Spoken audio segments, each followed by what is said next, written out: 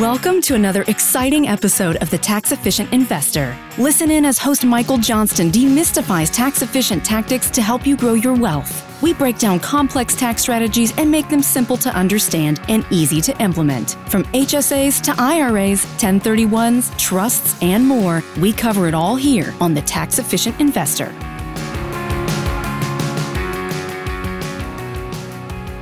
Welcome to the show. I'm Michael Johnston. Joining me today is Gerry Reihsen.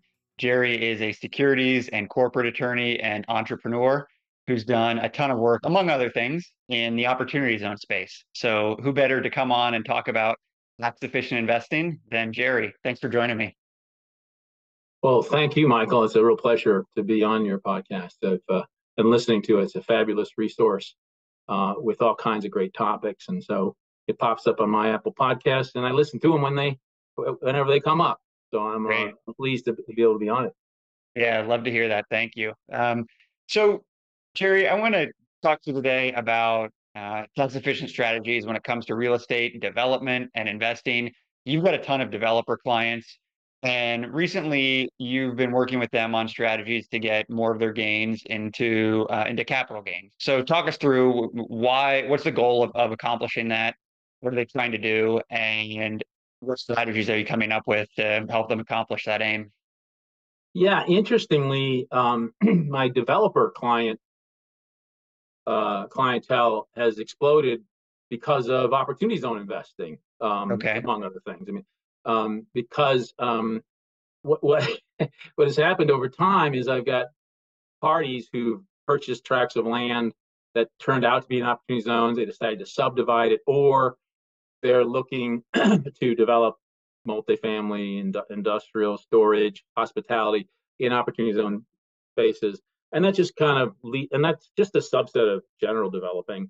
But really, I've had so many companies say, hey, I've got this land, I'm going to subdivide and sell it.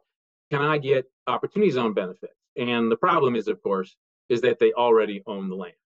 And owned it prior to 2018. They owned it. So, yeah. Yes, or they acquired it later and they didn't acquire it into the structure you have to have to qualifying opportunity zone investment.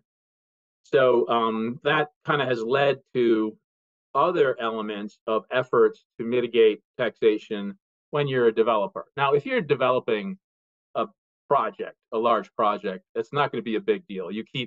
You want to make sure to keep your general partner that gets the capital gains upside when you build an apartment complex, stabilize it, and sell it. You want to keep that separate from your developer or your investment manager or your property manager. But it's a concept that flows throughout all this, and that is keep your capital gains dynamics in a specific capital gains entity, and keep your ordinary income dynamics in a specific one or more ordinary income enterprises. So it's as far as long-term development of commercial, not a big deal because your capital gains for your general GP interest is generally going to flow the correct way. But I've also been dealing with a lot of folks buying large parcels of land and selling off lots. And the query has been, when you're in the regular business of selling lots, you're generally going to be charged with ordinary income based upon your gains. It's almost like having a factory that produces widgets. You buy lots, you subdivide them, you put in the roads, you put in the utilities, and you sell them off, and that is generally going to be considered ordinary income.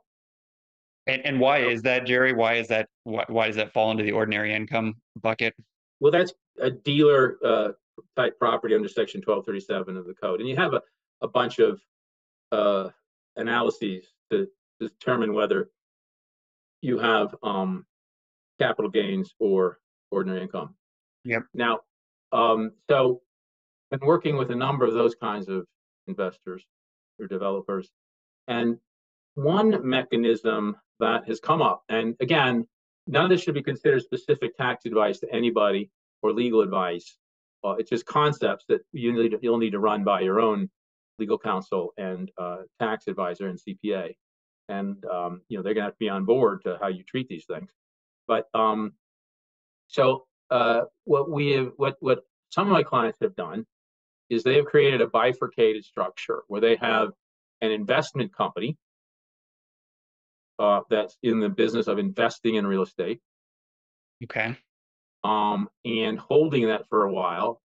And if it can be held, they might, in the meantime, be doing things like entitlements, getting it all platted, et cetera. And a year or more after having acquired the original property, they sell it to their development company, and the development company pays the increased valuation. And having been held a year or longer, that's long-term capital gains with about half the tax rate of ordinary income. So instead of all of it being ordinary income, they're asserting that a portion is capital gains, a portion is ordinary income. Now, there's a couple of reasons why you want capital gains. One is if it can be long-term, obviously the rate is about half of ordinary income. If it's short-term, it's going to be approximately the same rate of taxation. However, if you can generate short-term capital gains, well, those can be used, can be offset against some losses, capital gain losses you may have. That's one reason why, even if it's short-term, in other words, you can't hold it for that a year or otherwise make a capital gains, you have, or otherwise, you can use that against your losses. And it can be hard to absorb capital losses, depending upon how you generate them and what they relate to, and that kind of thing. Sometimes they just bleed out a little bit at a time.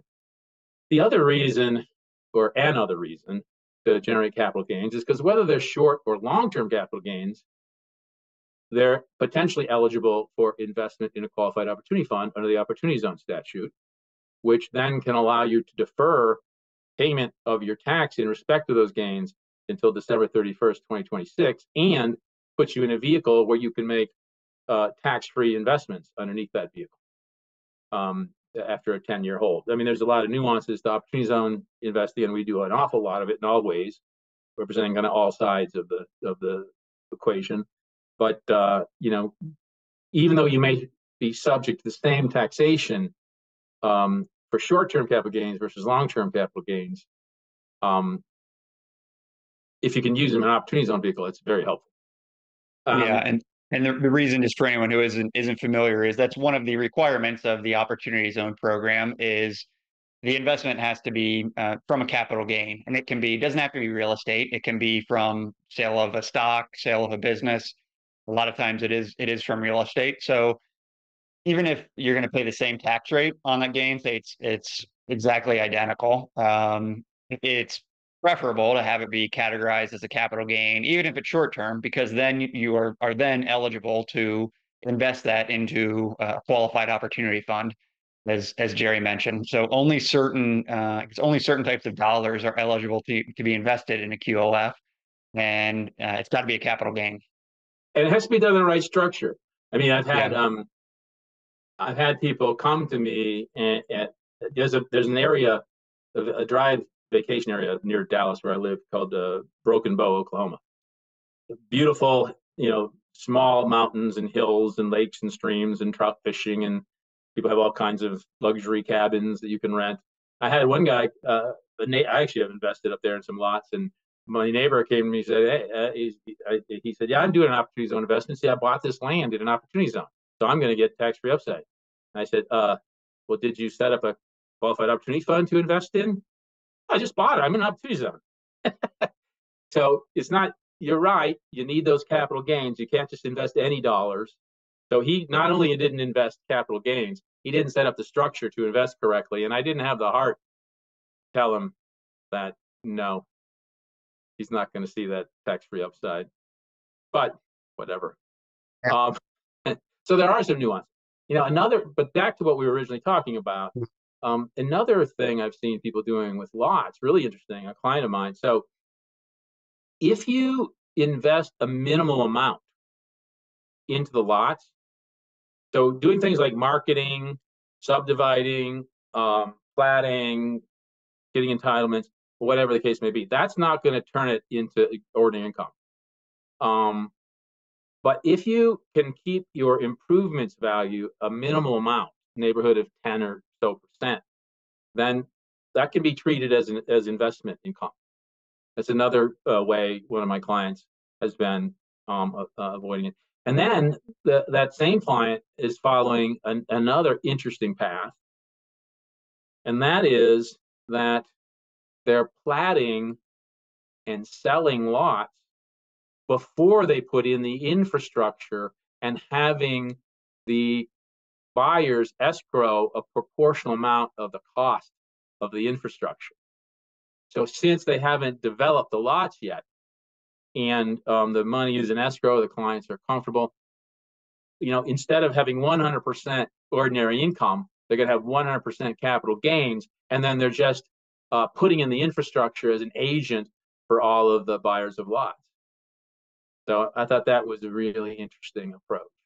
But I mean, I see this more and more, the desire to find a way to generate some capital gains from lot type development. By the way, I wanted to go back a little bit.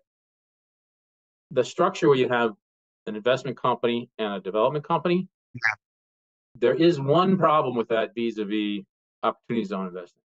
Since that's a sale to a related party capital gains are not eligible to invest in opportunity. I mean, you can invest them, but you won't get the benefit of the opportunity zone, the tax incentives. So just remember that, but you still have capital gains potentially that you can offset with other, and might be taxed at a lower rate if you hold it long enough. So those are the things that I've been seeing with respect, specifically respect to lot. Yeah, so that's a good point there, Gerry, about the related party issue. So just to make sure I understand this, when you set up, when you sell it to a development company, that's a related party. Presumably, there's some common ownership. So that's going to disqualify that capital gain from being invested or from receiving the benefits associated with an opportunity zone investment. You still get the benefit of if it's been held for a year and a day of essentially turning that into a long-term capital gain. Is that right? That's correct. You can make that argument with the IRS, and as long as you can kind of show that an investment company has independent activities as an investment company, you have a pretty strong argument. But again, if it's to a related party developer, the cash that is eligible as equity in a qualified opportunity fund to get those benefits must be capital gains generated from a sale to an unrelated party. Yeah. Okay. So, I mean, this seems like a fairly straightforward strategy: setting up the investment company, the development company, having them I think the word you used was bifurcating it, and having the investment company handle the first piece of it, sell it to the development company, and the idea then that instead of ordinary tax being taxed at ordinary income rates, you're then taxed at a long-term capital gain rate potentially. Is that right? That's right. Yeah. And again, the other concepts being minimal investment into the lots. That is minimal, physical investment in the lots. I've got one client who's bought a large tract of land, I think about 120 acres, and he's going to do large lots, and there's a road running through it already. So he's not going to be he's going to go ahead and put in fiber, I believe, but he's not. That's it. That's less than 10% of the value of the property. So he feels like, and his accountant is on board to continue to consider all those lot sales to be capital gains. And then, of course, the concept of selling the lots before you actually undertake the development, escrowing the pro rata funds from the buyers to do the development work, put in Yeah. So kind of three interesting strategies there. To circle back to that second one with the minimal investment, what's there's an importance, I assume, of that 10% number, or is that an interpretation that so if that's you can kind of keep it under under Section 1237, there's some concepts as to how the IRS will look at these things, and that is kind of one of the elements. Is it basically de minimis amount of development that has been undertaken? So if you've done a de minimis amount of investment, in this case, we're kind of hovering around that 10% number. Then there's a potentially a way to categorize this as instead of it being ordinary income under 1237 capital gains. That's correct. Yeah. Okay. And again, in that case, you're generating third-party capital gains from sales to third party. So your opportunity zone opportunity kicks in again. Yeah. Okay.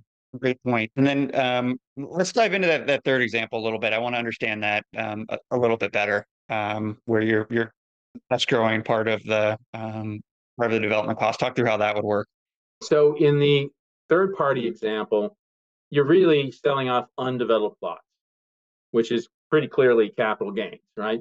All you've done is make sure that there's entitlements to build whatever people expect to build on their vacation homes or whatever. And you're going down to the county and getting it all platted and getting whatever approvals you need. And then you're saying to the buyers, hey, you can buy these lots, but as a condition of buying lots, you have to you estimate, you get your costs as to what it's going to take to put in the infrastructure, such as you're putting in, whether it's some roads, whether it's sewage, whether it's water, whether it's fiber, electrical. And you say, okay, there's going to be 100 lots, so you're going to pay 10. If you're buying one lot, you're going to pay what is that? 10. One is 1%. 1% of the cost of that. We're going to put that into escrow, so it's going to be used. And then when we get a sufficient amount, we're going to start the process. And you could promise that to the extent you haven't sold, that the developer will be responsible for any overages or if some lots remain that haven't been sold. So, but again, you're just selling investment real estate, and you're acting as an agent for the buyers to do what needs to be done to make their lots usable for their vacation homes or whatever the case may be. This isn't going to work, obviously, in urban tract home building, right? People want to just come in, buy the house. It's going to work where, and this is where I'm seeing it, in kind of vacation areas, country areas, where buyers aren't feeling pressure to move too quickly to put their home on there, build their home. So that's where I'm seeing it, kind of thing. Got it. Yeah, that makes sense. That's great, Gerry. There's kind of three pretty creative ideas, kind of three different strategies with the same goal in mind of essentially shifting that income from ordinary income rates to capital gains. You get a couple benefits, potentially lower tax rates, as well as it kind of opens up that qualified opportunity fund door if it's an unrelated transaction. So a couple of benefits of doing that.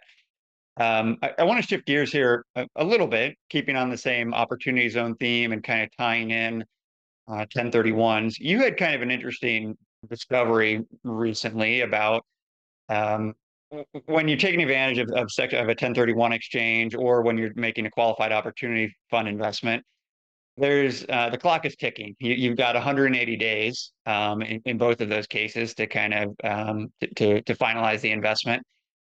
You made an interesting discovery about there's an assumption that those would be running concurrently from the time of a capital gain is realized, but you're saying that assumption is wrong. So walk us through what you've kind of realized in terms of the timeline here. Right. So remember, I'm a securities and corporate attorney, meaning I'm a transactional attorney, I'm a business attorney, I'm a capital formation attorney, and doing all the things that are necessary both contractually and regulatorily to do that. And I've just gotten deep into the opportunity zone space, and I've got some good familiarity, but I work with tax specialists all the time.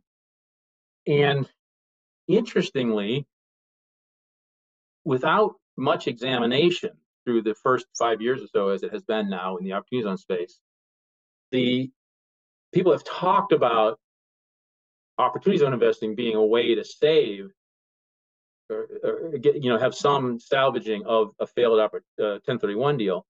Yeah. But everybody up until earlier this year that I've spoken to about it has kind of operated under the conception that the 100-day investment period under 1031 and the 180-day investment period under the opportunity zone statute is going to be running concurrently, so that if you're going to know well before the 180th day whether you're failed in your 1031 deal.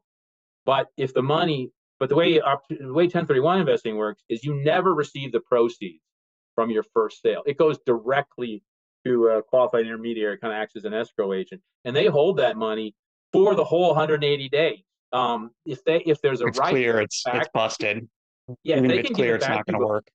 if they can give it back to you before the 180 days, that might actually vitiate your 1031 situation. So they have, even though everybody knows it's going to fail, they won't give it back to you until the 108th day. Now, whether you can get everything in place on that 108th day to immediately invest in an opportunity zone deal, that's problematic. And maybe you've missed that. But we had a client came in who missed that, and we started scratching our head and said, why couldn't the client consider that the day he got the money back from the qualified intermediary is the tax day? So we looked it up, or had the tax guys look it up, and sure enough, you can treat a failed 1031 deal under the installment sale concepts, such that if you file the right forms with your tax returns, you can choose to either have your tax event the day you sold the original property, or the day that you get your cash back from the qualified intermediary. Now, there's a couple forms. One is section 6250 or form 6252, and there's one other I just can't remember right now. But there's actually two benefits of that. One benefit is that if you are to sell a first lake property after June in any year, you essentially can move that tax event into the next year, regardless of whether you want to do opportunity investing, right? So that could be a benefit to you.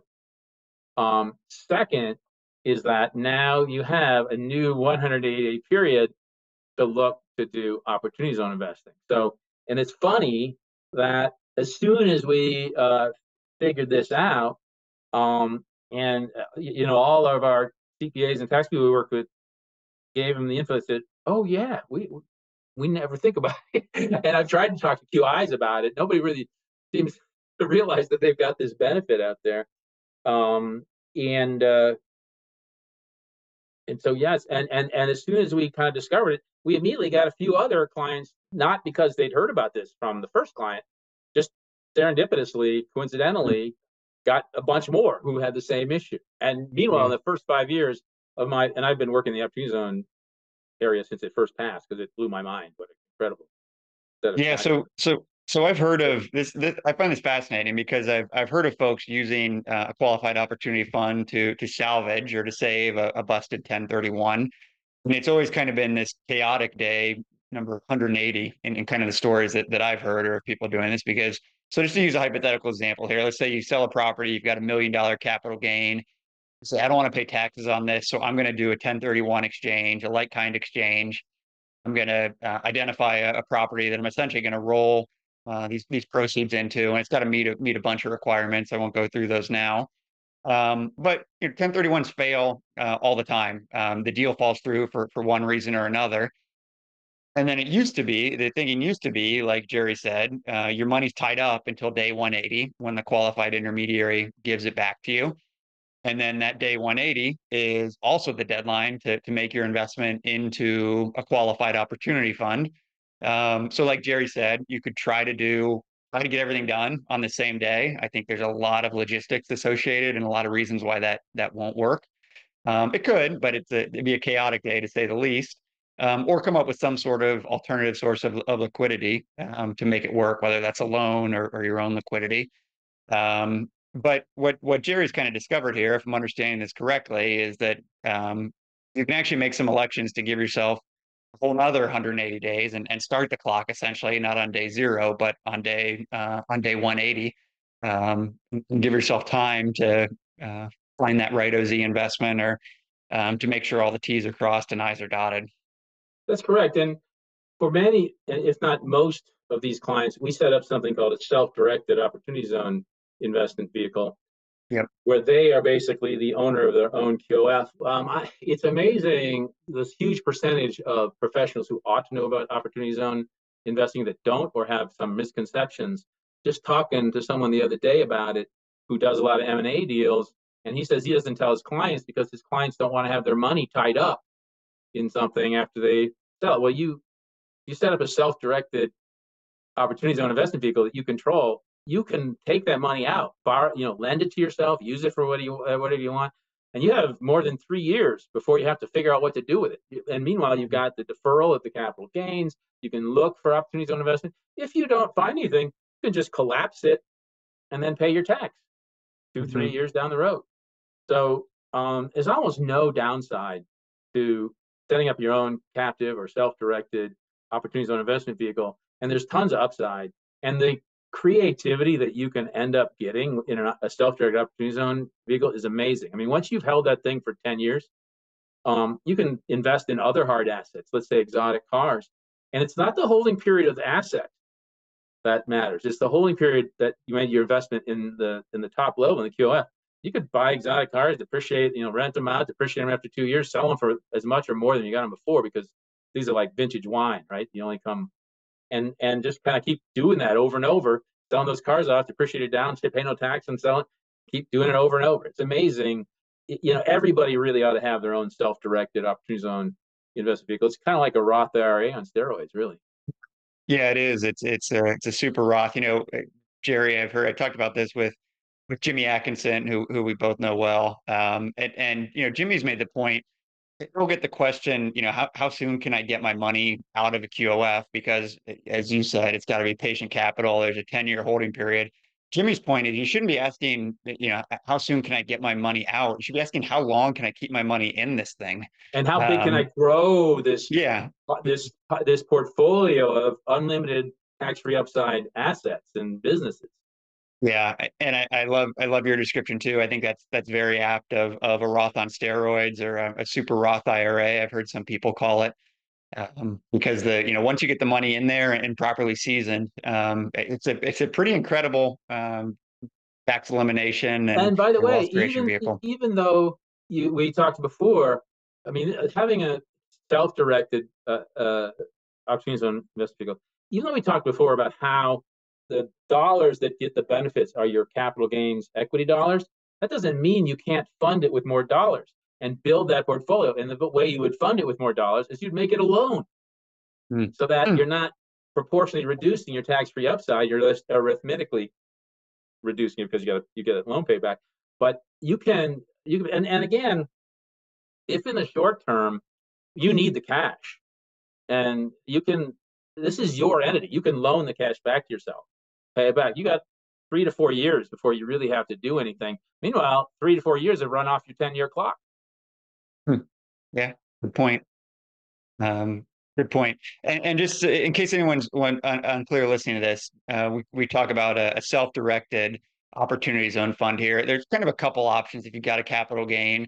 If you don't want to do any of the work, there's funds out there who are raising capital from folks who have experienced a capital gain event. You could become a limited partner in their fund. I'll put a link in the show notes to some of the existing funds out there. If you want to go, I don't want to say the lazy route, but say you're not comfortable with managing it or being an active participant. There's plenty of folks out there who have some great projects. They'll take your money. They'll do the heavy lifting. You'll be a limited partner. And then the other route, to kind of simplify things here, is what Gerry's referred to as the self-directed route, where you do the work of setting up the qualified opportunity fund, or you work with someone like Gerry who can do it for you. And you kind of take a more active role in it. So I'm simplifying a bit, Gerry, but those are kind of the two options if you've had a capital gain and you want to take advantage of the Opportunity Zone program. Did I do that justice? That's correct. But the other thing is that on the self-directed route, that does not preclude investing in the more institutional funds, because to tell you the truth, they'll be happy to merge your self-directed QOF into theirs and give you credit for your dollars, right? Yep. And in fact, we only have until 2027 to make novel capital investments into qualified opportunity funds. For any capital gains generated through 2026, and then of course you have the period of time into 2027 to invest them, you can invest in QOFs, qualified opportunity funds, yours or somebody else's. What's going to happen after that? Consolidation in the industry. If it's not happening already, it is happening a little bit already, where you're going to have mergers of QOFs. And so you haven't precluded participating in a institutional fund by setting up your own self-directed investment fund, because the rules expressly allow for mergers of QOFs to QOFs and QOs to Bs to QOs to Bs. And if there's only dollars in there, well, the institutional fund will be happy to give you credit for the dollars. Yeah. Great point. I think the kind of bottom line takeaway here is there's actually, not everyone, some people get scared off by the 10-year holding requirement for opportunity zones. Bottom line, upshot here, there's a lot more flexibility in these vehicles than maybe you would initially think once you start diving in here. I think Gerry's done a great job of unpacking kind of where some of that additional flexibility is. So, Gerry, before I let you go here, last question, where can folks go if they want to learn more about what you do, if they're intrigued by something you've said and they want to reach out to you? Well, they can email me. I've got a complex email, of course. It's GREIHSEN. That's my first initial and last name, G. Reihsen, at swordshieldlaw.com. All right, and we'll put that in the show notes to make it easy for everyone. And then of course, I actually, they can call me as well. My phone number is 214-908-2009. Okay, brave man giving out his phone number, but I mean, I actually don't have a problem not answering the phone if it's a number I like, and if they leave a message, that's fine. If they don't, fine. No, I love it, Gerry. You're one of the brightest guys in this industry, and on top of that, you lead with a giving hand and are kind of always happy to help people out and at least be that initial sounding board. So very admirable and much appreciated. Also appreciated you coming on here and sharing some of your knowledge here. This has been a great conversation. So Gerry, thanks for joining me today. Thank you, Michael. It's been a great pleasure. That's it for today's show. If you enjoyed this episode, please consider leaving us a rating and review on iTunes or Spotify to help spread the word to other investors. And we'll be back soon with another episode.